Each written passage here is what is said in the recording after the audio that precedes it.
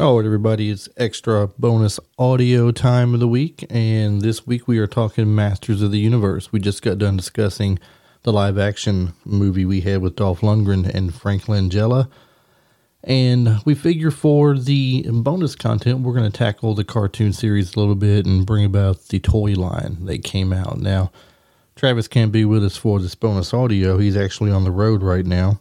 So, Travis, if you get to hear this, too bad you can't join us, man. It's going to be a blast. Wish you were here. This is definitely your subject to talk about. Travis has quite a few, several He-Man things to this day. I believe he's got Castle Grayskull and Snake Mountain still. So, and I'm sure if he dug into his box of goodies in his garage, he'd probably pull quite a few figures out. But I can remember back, when I was 8, 9 years old, getting on the school bus and coming home every day to watch Masters of the Universe, the cartoon series. It was one of my favorite ones that was out. And, of course, there's things then I didn't understand and know as a kid, that I know now as of today as the origin of Masters of the Universe. And that's what we're going to talk a little bit about today to try and get that out there as well. Mattel is who made the toy line, and they began development of He-Man and the Masters of the Universe in the late 70s with a Conan the Barbarian inspired concept, you might say. You had some designers, Roger Sweet, Mark Taylor, Donald Glut, and several other contributors in this process. It began around 1976, basically, when Mattel's CEO, Ray Wagner, declined the request to produce a toy line of action figures based on the characters from the George Lucas film Star Wars. I'm guessing he didn't think the toy line would do well. I don't know. But who knew at the time that Star Wars would be the success that it turned out to be, right? So by not doing that, he lost that big. So from that point forward, they tried their best to come up with a toy line to match the success that Kenner had with the Star Wars. And needless to say, they didn't do too well with it. However, they did eventually get with some people and get some designs out there to produce a new toy line. And Roger Sweet presented the He-Man concept to Ray Wagner at the Mattel Product Conference in the form of 3 large 3D plaster prototype models, which Sweet dubbed the He-Man Trio. These prototypes were molded from extensively modified Big Jim action figures. The Battle Cat would also be adapted from a Tiger in the Big Jim toy line. The He-Man Trio models were an axe-wielding barbarian, a tank-headed soldier, I'm having trouble picturing that one, and a spaceman with a Boba Fett-like helmet. Out of the 3 concepts, the barbarian version of He-Man was chosen to be the basis of the toy line. This original trio prototype idea was released around 30 years later as the figure Vicron, and the barbarian concept on its own as Vicor in the Masters of the Universe Classics line. Now, originally set under the working title Lords of Power, the name Masters of the Universe came into being when it was suggested that the former name of the toy line was too religious in nature. The roster of characters would soon expand past the main hero He-Man, and Mark Taylor would draw inspiration for the series' main villain Skeletor from his 1971 sketch entitled The King of Styx, along with early renderings of his characters Demo Man and D-Man. I never heard of that. That is new to me today. But we learn something new all the time, right? Taylor would create preliminary designs for several other original characters as well, with additional ideas or direction from Mark Ellis and Paul Cleveland, among others, but the premise behind the toy line had not yet been fully established. The backstory of He-Man was first conceptualized for special mini comic books that Mattel marketing director Mark Ellis promised distributors would accompany the toys. Mattel had DC Comics mock up a comic book with the earliest storybooks written by Donald F. Glut, with major distributor Toys R Us's main concern that 5-year-olds don't read. Well, that's a very good point, because I don't know many 5-year-olds today, nor remember many 5-year-olds in my time, myself included, that was sitting down reading comics word for word. We might have been strumming through the pages and looking at the pictures and the artwork and everything that we liked, but we weren't reading in-depth stories in these comics by any means. So it was a very good point. Mark Ellis then first proposed the idea of an animated TV special, and this would eventually lead to a meeting with Filmation head Lou, and I'm probably going to butcher this, but I'm going to try it, Lou Scheimer, Scheimer. That's how you spell the last name, and the creation of the He-Man and Masters of the Universe animated series. Earlier in 1980, the rights holders of Conan the Barbarian had been negotiating the character's toy rights with Mattel, and they entered into an agreement the following year regarding characters from the 1982 Conan movie.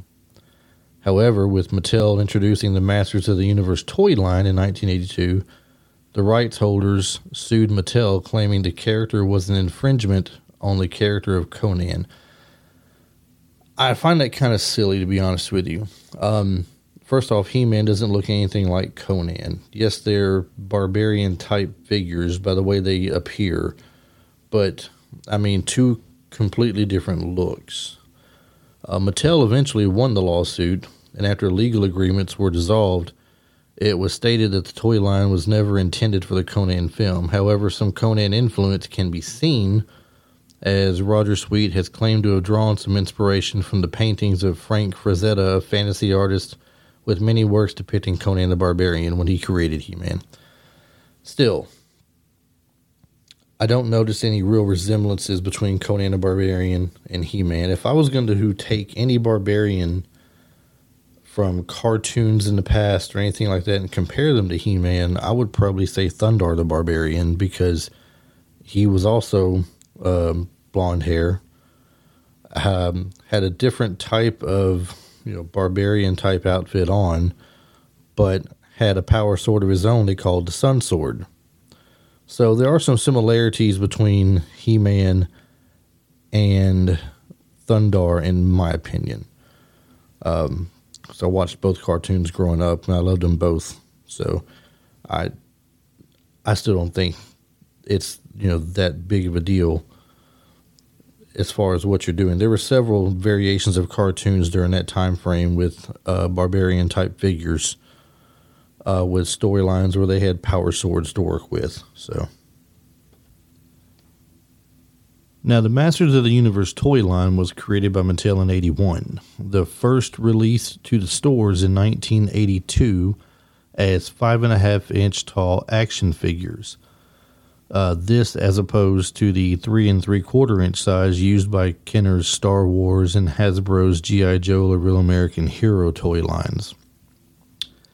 The G.I. Joe I had a ton of. I loved G.I. Joe toys when I was younger. And I had some of the Masters of the Universe figures and things of that nature. I didn't get too involved with their toy lines. I never got any of the vehicles or anything like that. And I was really big into G.I. Joe, but there was something about the He-Man figures that was fairly neat to a kid that age, and I had several of those. The two main characters, He-Man, which was listed as the most powerful man in the universe, and his archenemy Skeletor, the evil Lord of Destruction, were first released in action figure form along with other core characters of the series: Man-at-Arms, the heroic master of weapons, Beastman, Skeletor's savage henchman, and Battle Cat, He-Man's fighting tiger, which he also rode into battle.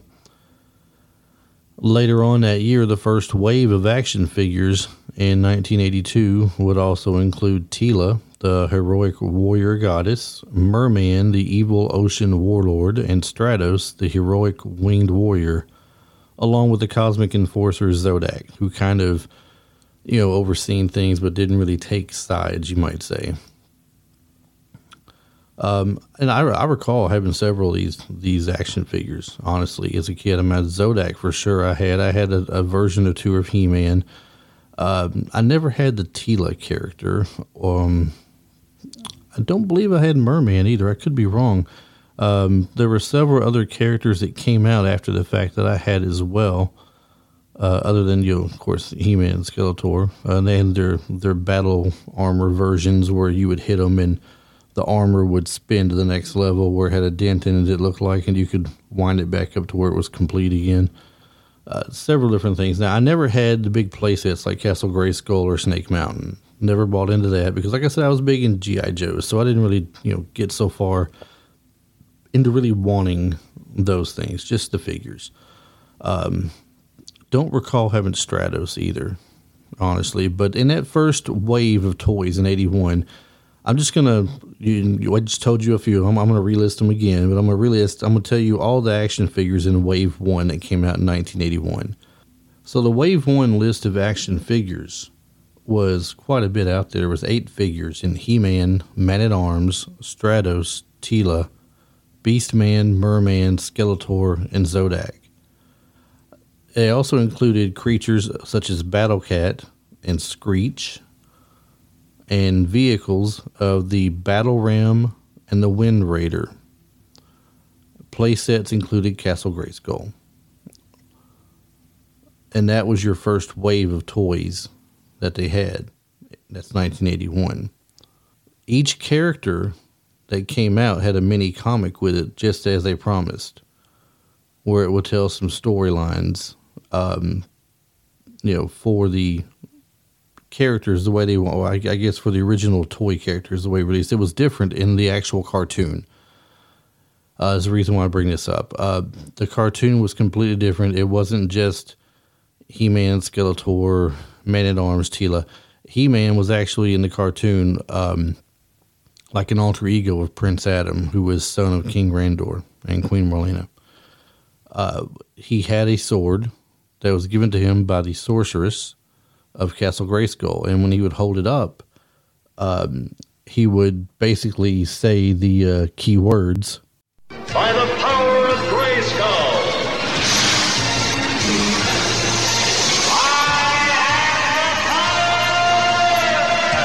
And that would give him basically a transformation into He-Man, in which case he would turn around, point his sword at his companion Cringer, who was a green Bengal-looking tiger with yellow stripes, and he would then transform into Battle Cat.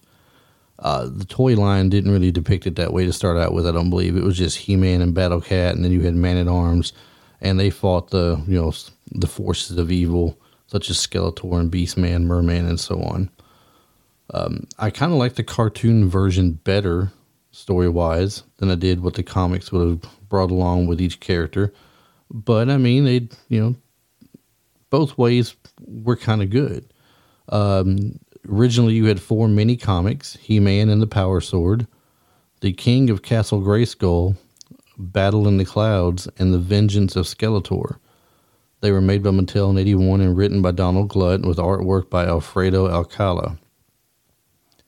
He-Man's introduced in the first mini comic, of course, He-Man and the Power Sword, and he's listed as a wandering barbarian leaving behind his jungle tribe on Eternia. The world of Eternia is initially depicted as dealing with the aftermath of a great war that has devastated a once powerful civilizations, leaving behind their fantastical machinery and weapons. The events of the war have also opened a rift between dimensions, which has allowed the evil warlord Skeletor to travel to Eternia. This inaugural incarnation of Skeletor sets his sights on obtaining both halves of the Power Sword, which were originally split in 2 in the early stories, in order to gain entry into the ancient Castle Grayskull, depicted in the early comics as being inhabited by the ghostly spirit of Castle Grayskull. The main premise being that whoever attains control of Castle Grayskull will gain the power to become master of the universe. To combat Skeletor, He-Man's given special powers, armor, and weapons by the sorceress, who is kind of, I think it was green skin in her debut appearance, and wearing a snake-like armor, which you've seen come on the original Teela action figure, instead of her usual bird-like attire. Because in the cartoon, she would turn into a falcon and fly wherever she wanted to go to, basically. Second wave of action figures and mini comics came out in 1983. And of those second wave of figures, we are looking at Man-E-Faces, or Man-E-Faces, also, Man-E-Faces, Ram Man, Evil Lyn, Faker, Trapjaw, and Triclops. Creatures are Zoar and Panther, or Panther, I should say, which is Skeletor's answer to Battlecat. And the vehicles of Attack Track and Point Dread and the Talon Fighter, or Point Dread and Talon Fighter, I should say, two separate things there. What I mentioned earlier, Ram Man, they list him as a heroic human battering ram with spring-loaded legs. Basically, you could kind of push him down and hit a button, his body would spring forward like he's a battering ram, knocking things over. In the cartoons, he would jump around like that and burst his way through crowds of bad guys and stuff, or burst through a door, whatever the case may be. Man-E-Faces was a heroic human robot / monster with 3 alternate faces. And Zoar, the fighting falcon, whose sculpt was taken from the Big Jim toy line, Eagles of Danger Peak, along with Skeletor's evil warriors, Triclops, who is described on his packaging as evil and sees everything. He is a 3-eyed rotating visor that gives him different sights. Trapjaw, evil and armed for combat with alternate weapons to place on his arm socket. He can take whatever he's got on his arm, take it off, replace it with a different weapon of some sort, or just a arm with a hook on it like for a hand, if that's what he wants to do, basically. Panther, with, like I said, Skeletor's Savage Cat, which is his version of Battle Cat. Screech, Skeletor's Barbarian Bird, a kind of a purple in color recast of the orange Zoar, which was for the Sorceress, I believe. We got Faker, which I should mention earlier, which is an evil robot of Skeletor, a blue-skinned clone of He-Man, seldom featured in Masters of the Universe media without an introductory mini-comic during his initial release. So he got no comic when his. Evil Lyn, the evil warrior goddess, the last figure released in the wave, and she would not yet be featured in any Masters of the Universe media until her prominent role in the Filmation animated series. The Attack Track vehicle and the Point Dread and Talon Fighter playsets were also released in the 1983 lineup, and the Attack Track is the one thing I remember the most as far as how it worked, I believe. I believe that was the thing where they had someone sitting in something in the cockpit of it, basically, and it would whip around. The tail would whip around to the front, and the cockpit would be in the back, and then slide back forward again with the leg now in the back, or tail whipping back around again and moving that way. I think that's how it went. And I see this is where I need Travis at now. He could correct me on that if I'm wrong, for sure. I know he'd remember. But that seems like what the Attack Track was to me. The second series, consisting of 7 new mini-comics, were released in 82 and 83, produced by DC Comics, written by Gary Cohn, and featured artwork by Mark Teixeira. The mini-comics would devote several issues towards introducing the new action figure characters in the line.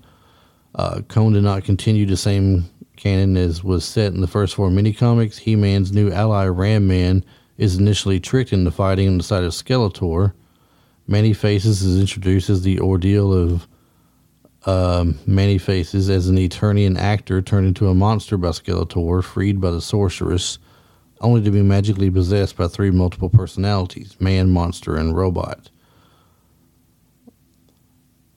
As I mentioned before, we have Trapjaw and Triclops and other things. The pre-Filmation stories, the primary characters of Prince Adam, Cringer, Orko, and Evil Lyn did not yet feature in the series, although the Eternian Palace and Royal Court with King Randor and Queen Marlena, who were both yet unnamed, looked decidedly older than in the later series, are featured in several of these DC mini-comics. Once again, I much preferred the Filmation cartoon. I thought it was much more fun to follow than any of the mini comics that come along with the characters. I just didn't want that kind of comic at the time. And once again, for comics, G.I. Joe. I was buying G.I. Joe comics to go with G.I. Joe toys and G.I. Joe vehicles and play sets. That was more my thing. And I think I had issues 1 through 38 when it came to G.I. Joe comics, if I'm not mistaken. Mattel, though, really cashed in for a while on this whole He-Man deal. In Wave 3, 1984, I said in Wave 3. In 1984, you have Wave 3 of the toys come through. And in the heroic side of the Warriors, the He-Man side, you have Battle Armor He-Man, which is what I mentioned earlier. You could hit the armor with the whoever the opposing character was you were using, and it would dial up and show a dent, and hit it again. It would show 2 dents, and then you could roll it back up to where it looks like it's brand new again. Buzz Off, which is a character that I did have as an action figure, looks like a individual that's dressed more or less like a bee. Really, he got wings, he can fly. Fisto, who had this iron glove of some sort that was very powerful. He could destroy things with that glove. Mechaneck, whose neck would extend high up and he could see, down further places with his height advantage with that. Orko, which was the magician. Also, friends to Prince Adam, who is the last character in 84 that was released. Also one of a few people who know the secret that Prince Adam has turning into He-Man, along with Man-at-Arms and the Sorceress. The Evil Warriors that were released that year: Battle Armor Skeletor, Clawful, Jitsu, which was kind of your opposition to Fisto, you could say. Cobra Khan, a snake-like man. Ted Clawful was another one of the like merman type characters, people from the sea or something, like basically a big lobster looking thing to me. Web Store, having trouble remembering Web Store, to be honest with you. And Whiplash was a lizard like type guy who would whip his tail around and trip people up and such. The vehicles were the Dragon Walker, the Road Ripper, Stridor, and Roton, and the playset was Snake Mountain, and then it lists accessories such as weapons packs. You could buy weapons packs for all the individual ones there. I don't want to go too much further in this. There were several other waves that were released, other characters, Thunder Punch He-Man, Moss Man, Roboto, Cyclone, Evil Warriors, Stinkor, Too Bad, which is a double-headed guy, Spikor, Dragon Blaster Skeletor. And they initially go further down, Wave 5 in 1986, Wave 6 in 87. You can look these up and see all these different things that they released as far as the different toy lines and such, and how they go. In 87, the toy line was released. I'm going to touch on that one for just a second after I skipped the other two. But these figures were more or less based on the movie that came out, because you have the character for Gwildor, the characters for the Evil Warriors, Blade and Sarod, and we already had Beastman, which was from the movie as well. But there were some more interesting things that they had during the toy line, and the wave in 87 just had 2 figures, which was Laser Power He-Man and Laser Light Skeletor. Don't remember them whatsoever at all. But this is after the movie came out, and the cartoon hadn't been playing anymore, so they got to be going off of something else on that. Maybe it's just for, just for the sake of releasing new figures. Because the figures, as I said earlier, the figures were released first, not the cartoon. Whereas you might usually think a cartoon is there first, then for the figures. Just didn't work that way this time. That being said, there's been several adaptations to He-Man over the years after the live-action film. Netflix has done a variation here recently. You can look up on Netflix itself and check that out. I'm not going to go big into that because that's not our time frame or anything. But He-Man has lasted strong over the years. People my age and a little younger still love it, still buy the collectible figures and to have to this day. And one day soon, we hope to have a better live action movie than what we got in 87 with Dolph Lundgren and Frank Langella. I know they did the best they could do at the time with what they had, but we really want something more closer to the Filmation cartoon that we all grew to love. So that's going to be all for the bonus audio this week. As I said, it's just wanted to cover some of the cartoon a little bit, and mostly the toy line that it put out and how the origin of He-Man started. Hope you guys found some of this interesting. If you're definitely He-Man fans and didn't know this, check out some things online. You can find a good story on Wikipedia about He-Man and its origins and everything. And there's quite a few pages online that talk about the toy lines and in what order they were released and things of that nature. And not only did He-Man, spawn off several adaptations and variations of it, it also spawned off She-Ra, which is supposed to be Prince Adam's, twin sister that was lost at birth or stolen at birth, who also later on gets a power sword of her own to become She-Ra. Her name is Princess Adora. Another story for another day, people, right? Anyway, we thank you for listening. Be sure to check us out on our website at www.retrolife4u.com. On there, you can listen to the podcast every week, as well as these bonus audios. And you can also choose to sign up for the monthly deal, where it gets into your mailbox to let you know so you don't miss an episode again. Very helpful, handy thing to have. We are on Instagram and Facebook and TikTok. Instagram and Facebook mostly. I try to do a little TikTok here and there, but you're going to find us mostly in other places at RetroLife4YOU.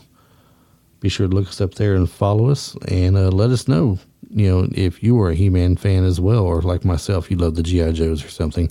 Hey, whatever your toy line was at the time, I'm sure we all had some of it and loved them just as much. Tell us what you thought about this toy line, Masters of the Universe, and compared to what you had as a kid growing up. In the meantime, we'll catch you guys on the next upcoming episode. Have a great day.